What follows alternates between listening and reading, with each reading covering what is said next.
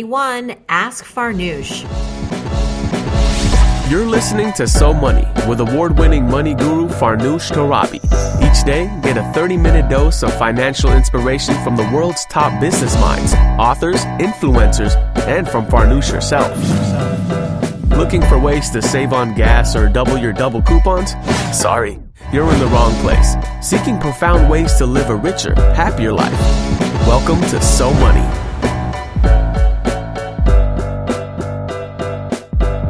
Welcome to Ask Farnoosh, everyone. This is our chance to connect, to have you send in your questions, me try to read and respond to as many of them as possible. Lots of great questions coming in. One person's writing in and telling me that he's a little obsessed with investing and his family and friends are kind of getting annoyed by it. So what should he do? Oh my gosh, these questions are amazing. Okay, we're going to start now with, and by the way, before I start, I want to say, Todd, if you're listening, that's my brother, you are sorely missed. Although we are all envious of you, Todd is at the Super Bowl. As you're listening to this, it's February 1st. Todd is at the Super Bowl cheering for the Patriots. That's his team. We're from New England, so we are hoping that Brady brings it home. All right, everyone, let's get to our questions. We have many to get through, and I want to start with Kristen. She says, "Hey Farnoosh, I'm 27. I'm working in a promising career in a big and expensive city." Let me take a guess. Is it New York? "I'm happy to say that I'm on track with paying my student loans, but I'm worried about my savings. I'm currently contributing 6% to my 401k, for which I get a 50% match from my company, but I have almost nothing in emergency savings because there's not much left after student loans and living expenses. Would it be advisable to temporarily reduce my 401k to boost my emergency savings?" Alrighty, Kristen. First of all, I want to say your company is awesome for offering this really remarkable match. You know, matching policies are becoming less and less common, unfortunately, especially ones as rich as this, giving you 50% match for up to 6% of your income. That's pretty remarkable. If you're able to invest enough to at least earn that match, stick with that. Try to get as much of that free money as possible. I understand that, of course, after student loans and paying for your retirement, it feels like there's nothing left, and there may not be anything left. Before I would say slowing down your retirement contributions, because I really like this idea of getting this match, it's free money. Before turning that down a notch, I would first examine your budget. You're living in an expensive city, costs are high, I get it, I'm living it.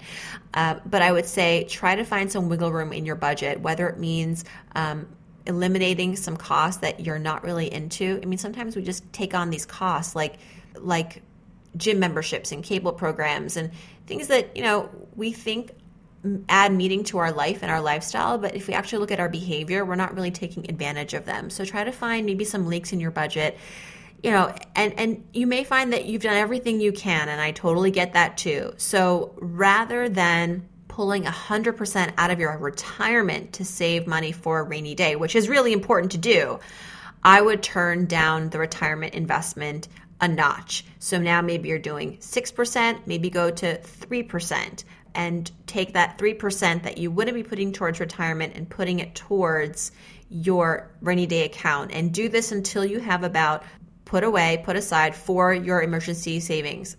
So don't abandon 401k. Try to first attack your budget, see where you can cut costs. Maybe it's a matter of reducing rent somehow, moving, getting rid of some of those little costs that really do add up.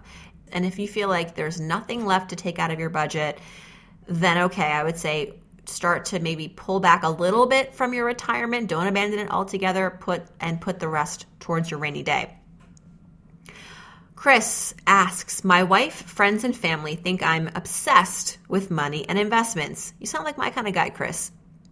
"I confess that I know that I have a perceived problem since my 18th birthday, in fact.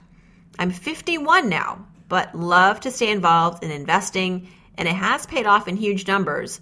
Your show is a welcome daily dose to my issues." Well, I'm glad I'm serving a purpose. "How do I keep my excitement in check with my loved ones?" Chris, you need to find new friends.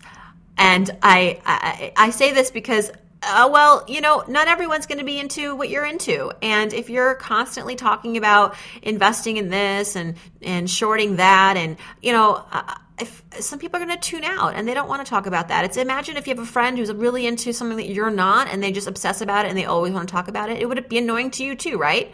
So just share that for friends and a community that would appreciate it. And maybe it means finding a community where, you can online maybe chat about these things, finding a friend at work who has similar interests, but reserve talking about things with your family and friends that are mutually enjoyable. And so, not everyone's going to be into what you're into. And I totally get it. It can be frustrating. You want to be talking about investing all the time. I want to be talking about money all the time. I started a podcast. Maybe you should start a podcast. Chris, think about it.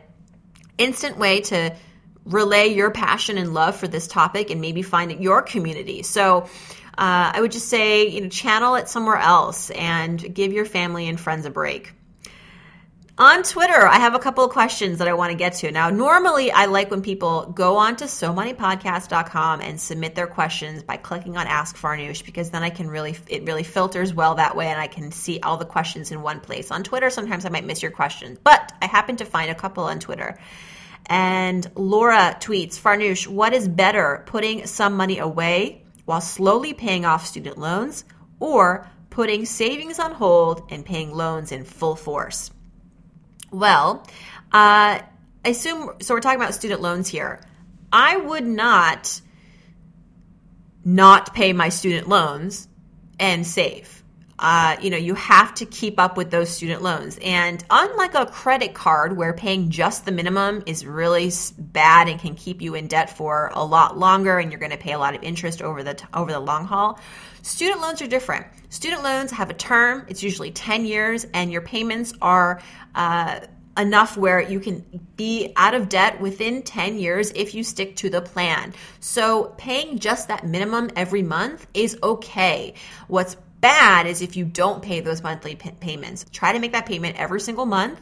Then with what's left over, cushion your savings account, pad your savings account, and try to do this hybrid approach. I don't like this idea of one or the other, although I would say, be attentive to your student loans. Neglecting your student loans can be cataclysmic. It's not uncommon where you hear about people defaulting on their loans, and then what happens? Their wages get garnished, their tax returns get garnished, they we're talking federal loans. The interest rate jumps, the fees are exorbitant, so it becomes this, just this nightmare essentially. And so you don't want to neglect your student loans. Stick with the minimum at least, and then the rest use to pad your savings account. Once you've got about 6 months saved, maybe more, and you have some money left over and you're like, what do I do with this money? Of course, put that towards the principal on the student loan. Also on Twitter, I've got a question. I don't know how to pronounce your name, but your handle is Ute Fanatic. Okay, hi. This person says, I'm 32 with no retirement savings. Should I prioritize debt repayment over retirement? Well, I suspect that you haven't been saving for retirement because you've had this debt. So I would do this. I would give yourself 6 months to really hone down and wipe out that debt, at least 50% of that debt. I don't know how much debt you have. I mean, I could be totally out of bounds here, and you've got, 6 figures in debt or 5 figures in debt, and that's a lot, and that's probably not going to be tackled in 6 months. But I would say that once and for all in your life, you need to start addressing this debt. And maybe it means getting help from a credit counselor. You've had a lot of your adult life now to be able to participate in a retirement account, and you haven't. So I'm wondering if this debt has been burdening you for the past 10 years or more. And if it's something that you just can't get out of, that keeps haunting you, that continues to be this vicious cycle, then you need to really address this seriously. And sometimes you can't go it alone. So I would like for you to one day be aggressive with your retirement account, and I wish you had been for the last 10 years. But debt is also something ugly and nasty, and we need to deal with this ASAP. So go to a credit counseling agency, and then there's a couple that I recommend. One is the National Foundation for Credit Counseling, nfcc.org. They will help you look at your budget, look at your debt obligations, try to find a plan for you to get out of debt, not quickly, not overnight. This isn't a get out of debt quick scam. This is a consistent approach to knocking down your debt. It may take 3 years, it may take 5 years, but it is a plan, and you're going to follow this plan, and you're going to get out of this plan with some help. The other resource is Money Management International, similar to National Foundation for Credit Counseling. The first meetings are always free.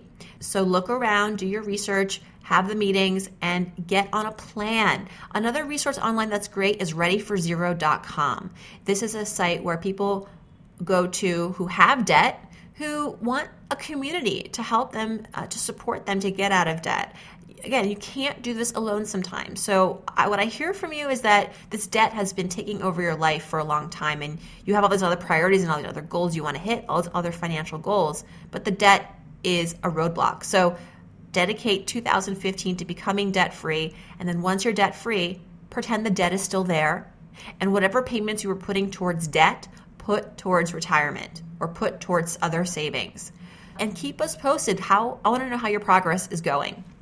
Sammy says, hey Farnoosh, was just wondering, what's the best way to stay motivated to cut expenses like eating out during the lunch hour? I normally spend $10 on lunch 5 days a week, and I need to stop that habit. How can I stay motivated? $10 on lunch 5 days a week. That's $50 a week.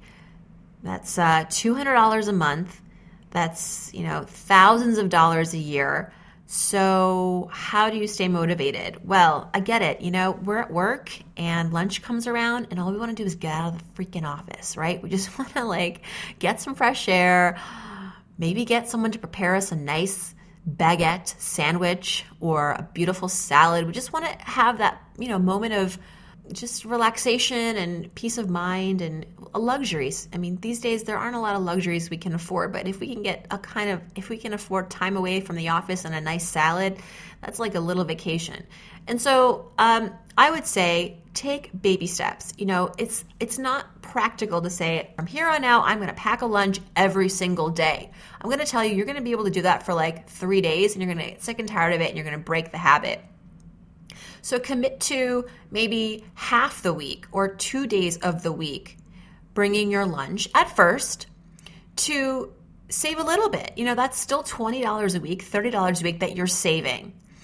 Until gradually maybe you get the hang of it and you enjoy it and you find the benefits and you like the savings and you start to do it more and more and more. And I would also say is find a buddy at work. I am sure that the person sitting next to you at work is also frustrated with spending so much money on lunch. So the two of you get together, become accountability partners. And when you bring your lunch to work, maybe you do still leave the office, because I think that's part of what we like doing is getting out of that environment. And then once we're out of that environment, we end up buying stuff.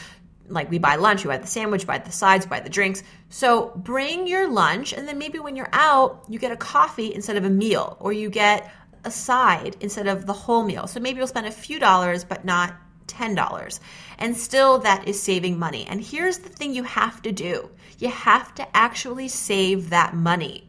It's not just theoretical. You got to actually calculate at the end of the week, I didn't go out for lunch 3 days this week, so that's $30. I want you to actually take that $30 and put it into its own savings account, because here's what needs to happen. You have to actually see the progress in order for you to feel motivated. That's got to happen. That's the missing piece of the puzzle sometimes. As we promise to save, we do end up actually taking on these savings behaviors, but we don't actually allow ourselves the benefit to see the results, to actually take advantage of the savings. So get an accountability partner, take baby steps, and actually allocate the money towards an account every week so that you can enjoy the habits and the progress. What else we got? All right, so Jordan says, I am wondering about the process behind your podcast. How do you come up with ideas for guests? How far in advance did you or do you have to plan to get guests on the show? And what has been one of the biggest challenges? Also, what is one of your short-term, long-term goals for the show? Thank you and excellent work. My financial life has improved already. Well, that just made my day. Thanks so much, Jordan. And I really appreciate your question about the show. It's something that I kind of came up with the idea last fall after meeting a lot of different podcasters through publishing my book. I was on a bunch of podcasts last year, and then I went to FinCon 2014, which is this annual expo conference for financial bloggers, and many of the people in the financial blogging community have podcasts. And so I was around a lot of inspiring people, and I thought, maybe this is something that I should tackle, that I should try to, do. Because for me, after having a baby, I really wanted to find a way to continue to give tremendous value to you guys, to my community. How could I continue to put my stuff out there in a valuable, meaningful way that was consistent? And here's the thing, that wouldn't necessarily make my life crazy. I mean, I'm already crazed as it is as a mom now, and I'm taking on a lot of projects, and I wanted to be able to find a new way to provide value to my community that wasn't going to necessarily take time away from my life as a mom and a wife and, just Farnoosh, my personal life. And so podcasting for me was very synergistic. And how do I come up with ideas for guests? Well, I have found a method to this madness, because doing a daily podcast, everyone says, how the heck do you do this? And I'll be honest, it's a lot of work. It's a lot of daily maintenance. But what really helps is having some things extremely structured. So on Mondays is when I do all my interviews. And of course, I'm willing to work around my guests' schedules, but on a case-by-case basis. Generally speaking, I have a booking calendar that automatically allows me to get guests to book their time slot on a Monday, and boom, it's done. So Mondays I reserve for doing the interviews. What do I ask them? If you listen to the podcast, a lot of the questions are the same. I have a format. A lot of podcasts are not formatted. They just kind of, talk about whatever, and they go all over the place and they bounce around.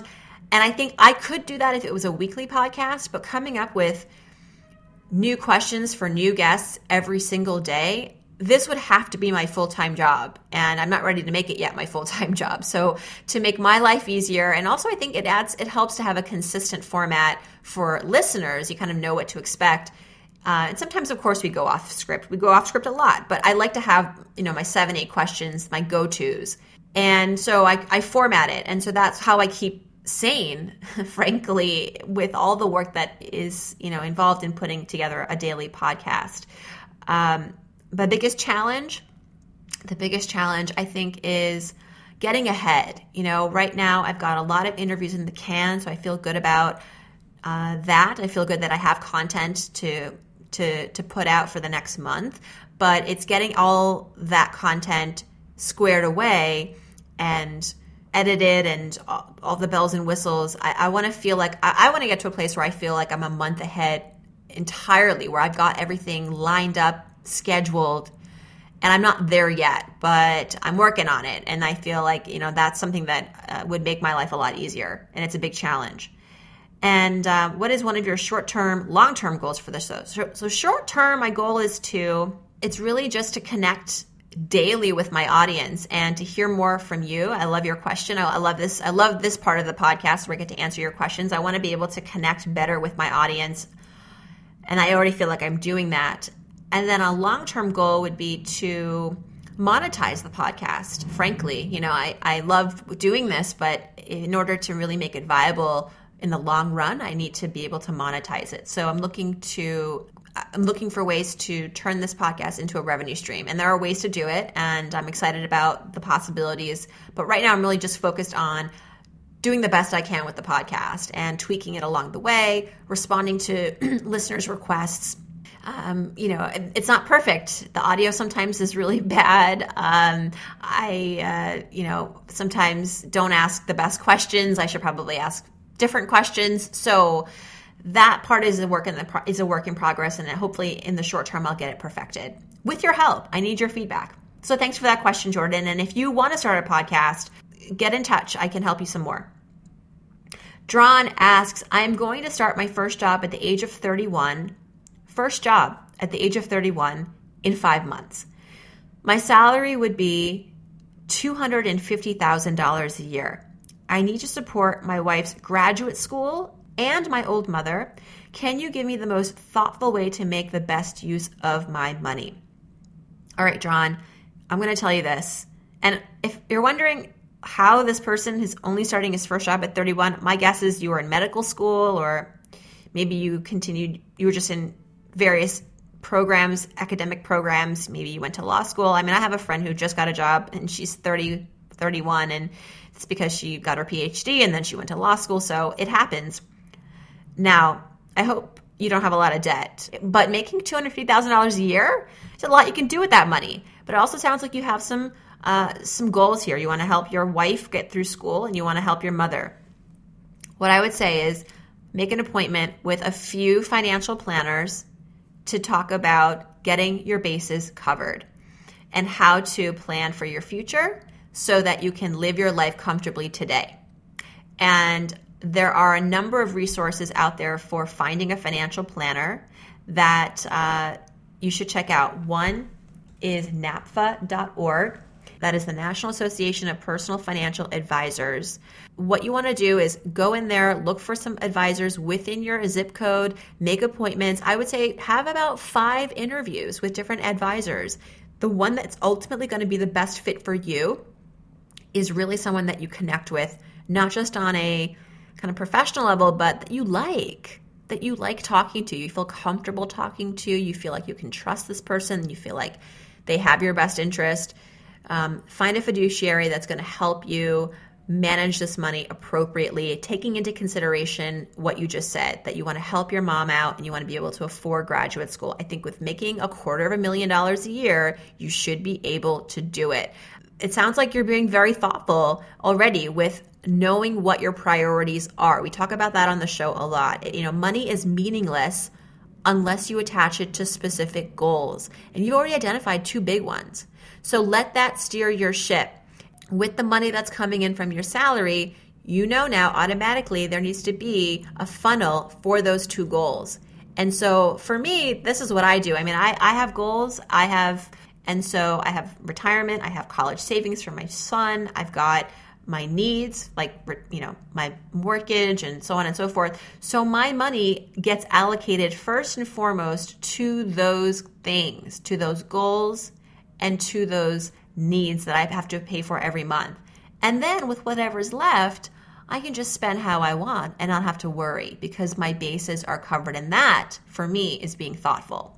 So that's a really good question. But I think now that you're making a lot of money, and probably more in the future, you want to get the help of a professional to not only manage your money, but also perhaps look into things like life insurance and your estate planning and your will and et cetera, et cetera. And that's a wrap. Thanks so much, everyone, for your questions. As a reminder, to ask me a question, hop on to SoMoneyPodcast.com, click on Ask Farnoosh. And remember, you don't just have to ask me about money. I've got a lot of opinions: career, life, family, the podcast, the guests. So keep them coming. This is my favorite part of the week where I get to interact with you. And I hope to see you back here on So Money tomorrow. And in the meantime, I hope your day is so money.